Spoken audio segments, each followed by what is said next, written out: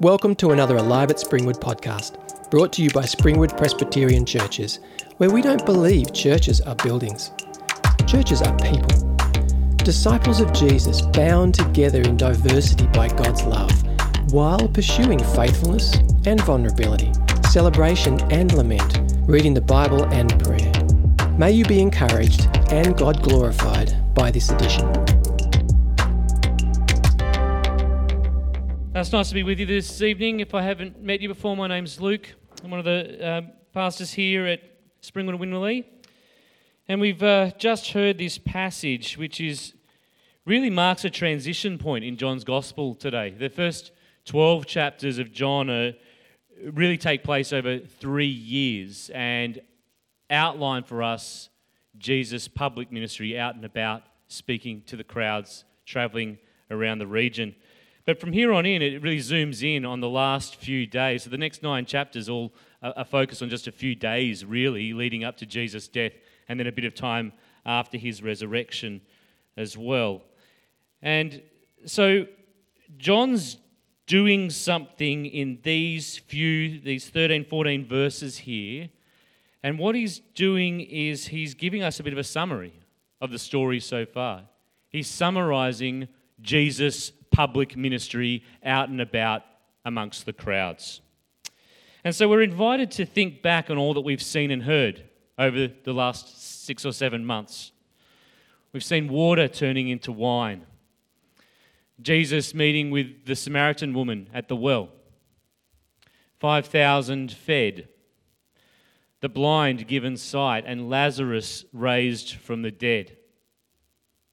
What an extraordinary public ministry.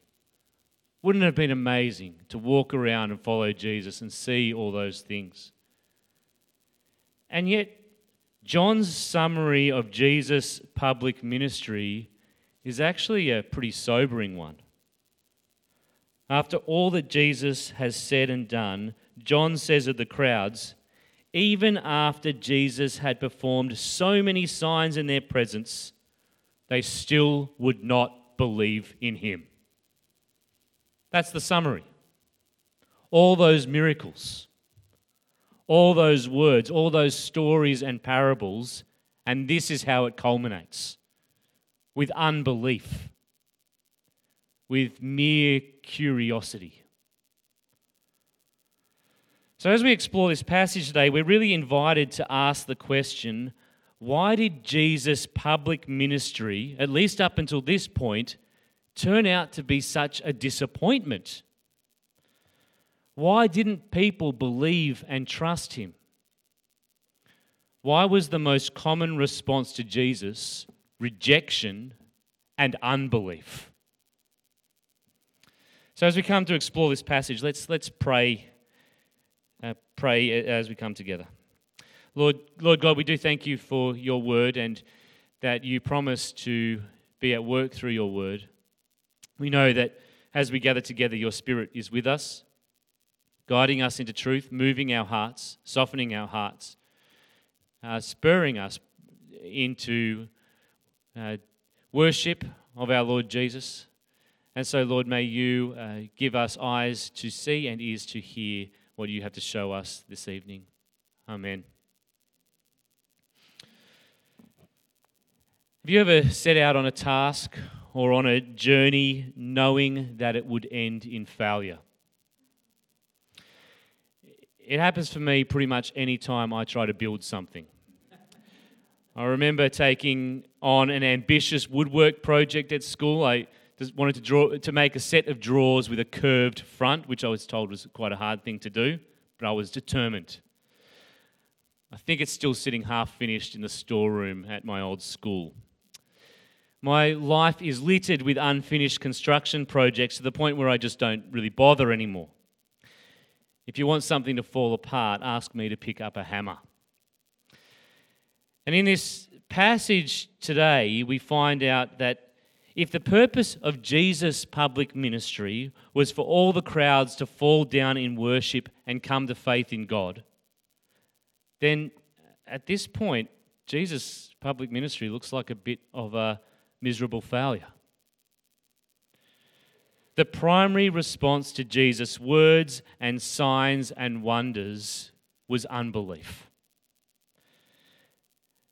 And John wants to explain to us, why is this so? Why did Jesus' public ministry finish in this kind of way? And he tells us, first of all, that this was actually always God's plan. Jesus was meant to be rejected. And he invites us to turn our Bibles back to the book of Isaiah to help us understand all of this. And he quotes from two places, from chapter 53 and then chapter 6. And when we turn to Isaiah 53, which is the first part quoted there, we find these words spoken about Jesus. These aren't the ones quoted, but they're just after the ones quoted, and we're meant to read it as a whole. And it says this about Jesus: "He had no beauty or majesty to attract us to him, nothing in his appearance that we should desire him. He was despised and rejected by mankind, a man of suffering and familiar with pain. Like one from whom people hide their faces, he was despised, and we held him in low esteem." Jesus' public ministry was always meant to lead to the cross. The unbelief of the crowds and the religious leaders were a necessary part of God's saving plan. Without rejection, without the cross, there could be no salvation for anyone.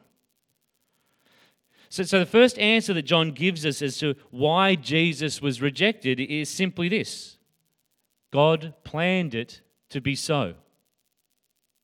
He sent his Son not in pomp and grandeur, but as an unimpressive carpenter, one who would be despised and rejected.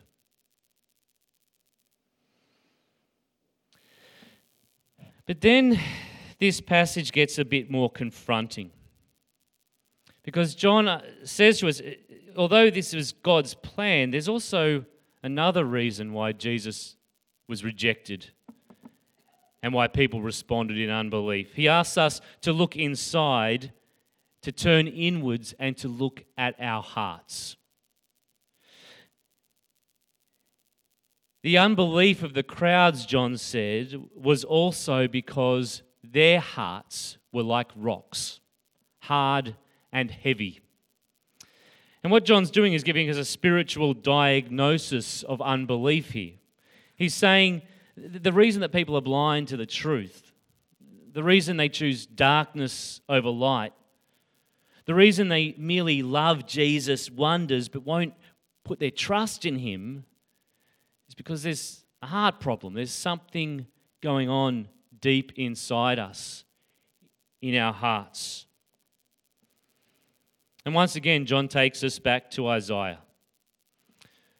Now we need to understand a bit about Isaiah. Isaiah was a prophet who was given the task of speaking God's word to Israel over and over again.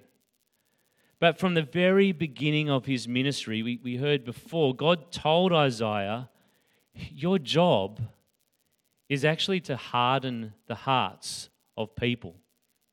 You're going to speak my truth to these people over and over, and they're not going to listen. You're going to make their hearts like stone. John's saying to us by quoting this that just as Isaiah's message made people's hearts hard to the truth, so Jesus' words had made the crowd's hearts hard. They didn't want to hear what Jesus had to say. They liked the miracles, the signs, the wonders, but his words were confronting. They were disrupting. They were challenging. He wasn't physically impressive. He wasn't the kind of Messiah they were looking for. And then each time people heard Jesus speak truth and refused to listen, their hearts became a little more like stone, a little harder, a little more resistant to truth, a little heavier. My son Toby came home from school the other day and his hands were covered in blisters and broken skin from swinging on the monkey bars. He's been watching Ninja Warrior, so I think he was trying to jump for the furthest bar and took on a bit more than he bargained for. But we talked about how in the future those blisters would make the skin on his hand harder and tougher so they wouldn't feel so much. They would become sort of leathery and insensitive. Now when it comes to monkey bars, calloused hands might be a good thing. But a leathery heart is never a good thing. Maybe you know people with leathery hearts. Maybe your heart feels a bit leathery at the moment. A leathery heart is tough. It's protected with a thick skin to numb the pain. It struggles to listen or empathise or change. That's the kind of heart the crowds were developing as they heard and rejected Jesus' words. But in Isaiah, the literal translation is that the people couldn't hear because their hearts were fat and their ears were heavy. In English translations, we focus on the hardness, but the Hebrew is more focused on the weightiness of our hearts. Our hearts, Isaiah says, are heavy, immovable, stuck, apathetic. Think Homer Simpson lying on a couch, that kind of image.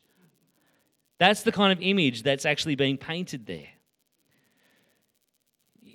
Yet even though Jesus experiences relentless rejection, although the primary response to his words seems to be a heavying of hearts, we find out here that Jesus' words also soften and make lighter people's hearts. John writes in verse 42, "Yet at the same time, many even among the leaders believed in him." Now we're also told that their belief is a very timid belief. They're too scared to do much with it. They're more interested in their own glory and the praise of others than they are in God's glory. But there's a glimpse of hope here. Hearts that were once like immovable boulders are just beginning to shift and wobble. Hearts of stone are beginning to come more fleshy as people hear Jesus' words and believe. And I suspect that many of these people who were starting to believe here became some of the first believers on the day of Pentecost. Towards the end of these verses, in verses 47 to 50, Jesus speaks.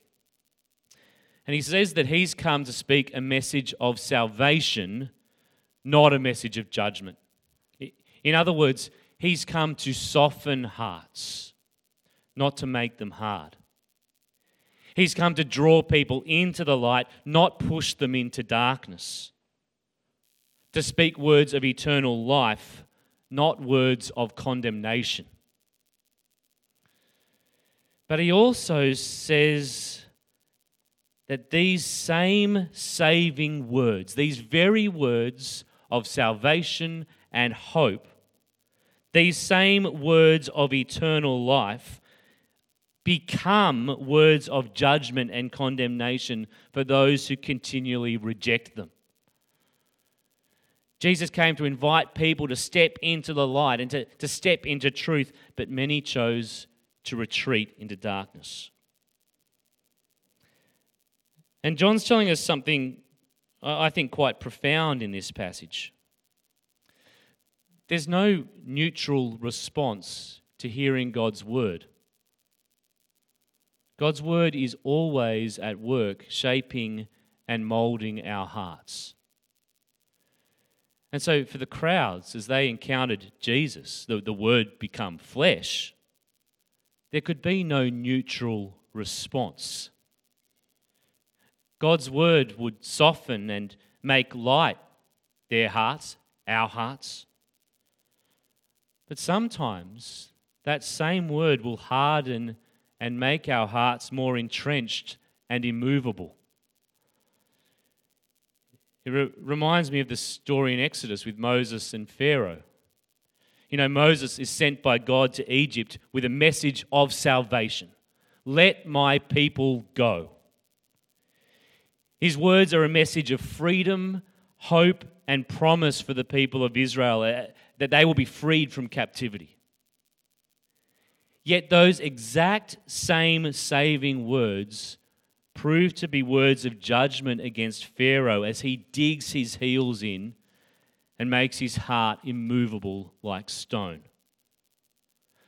And as Pharaoh hardens his heart and rejects God's saving word over and over again, that very same word acts to further harden Pharaoh's heart until he brings judgment upon himself and Egypt.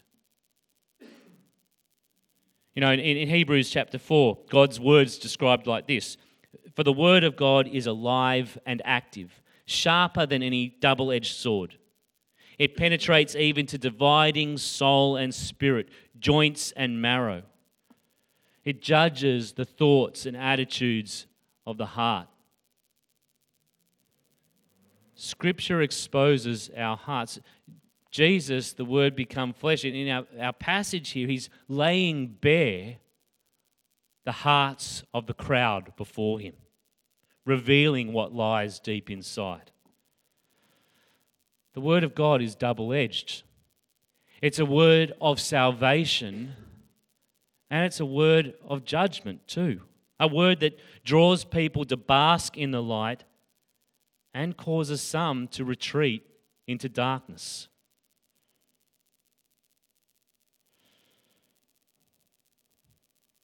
This passage invites us to look at our own hearts.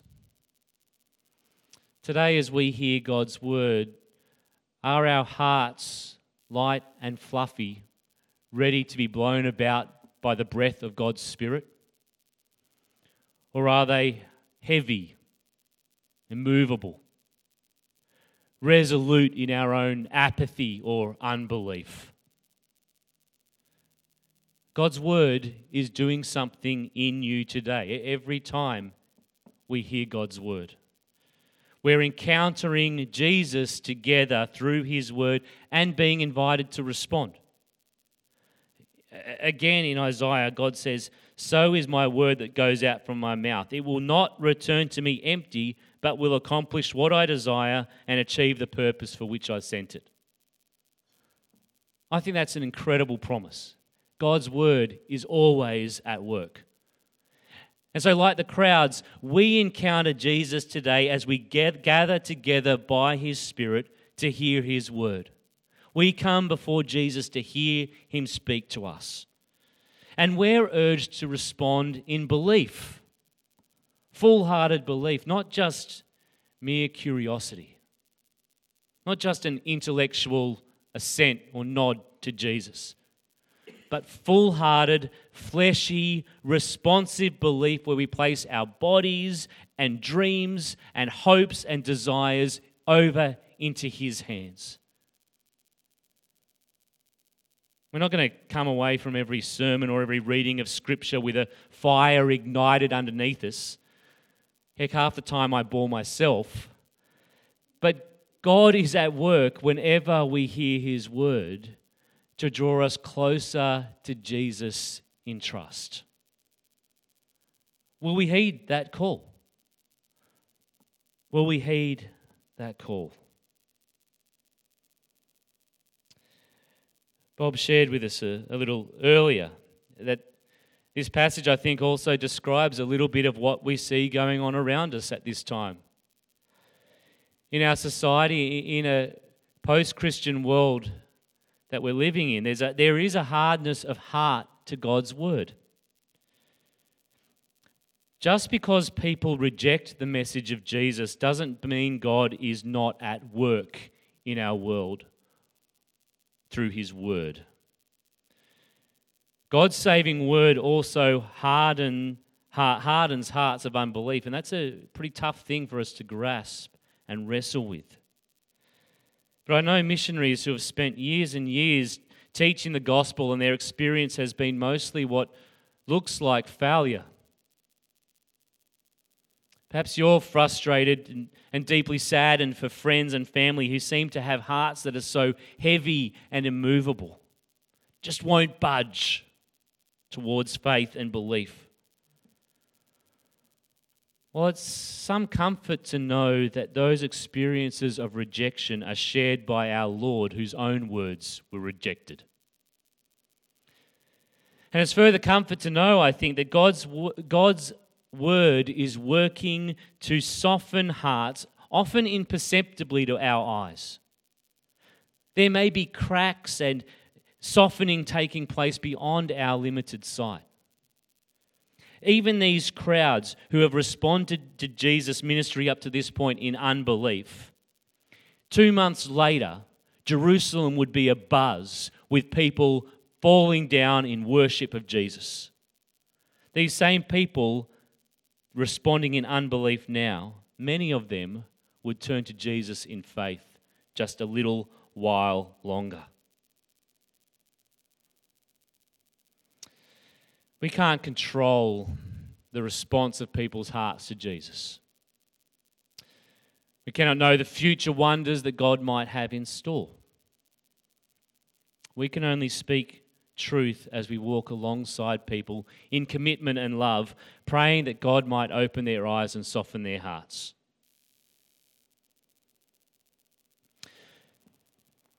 Perhaps this passage raises some discomfort for you. Maybe you're concerned that because sometimes you don't listen or respond in remarkable belief, that your heart is becoming heavier to God. I want you to listen to these words that Paul writes to the church of Philippi. He says that he is confident of this, that he who began a good work in you will carry it on to completion until the day of Christ Jesus. The lightening and the softening of our hearts is a lifelong journey, and it's God's work. Our hearts will always have stony, heavy bits that are hard to move, bits that are stuck in stubborn rebellion. But God is chipping away at the stone.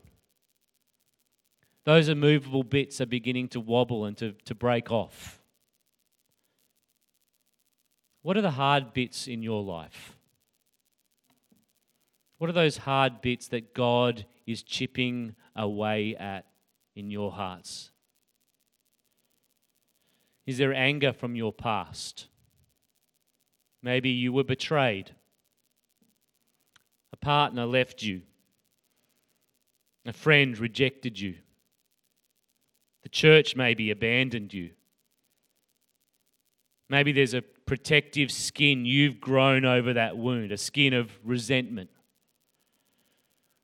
Maybe God is inviting you to move towards forgiveness as His Spirit brings healing to those wounds.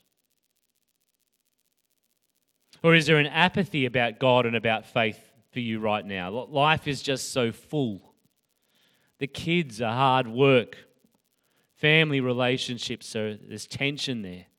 You're struggling to see the difference that God makes in all of this.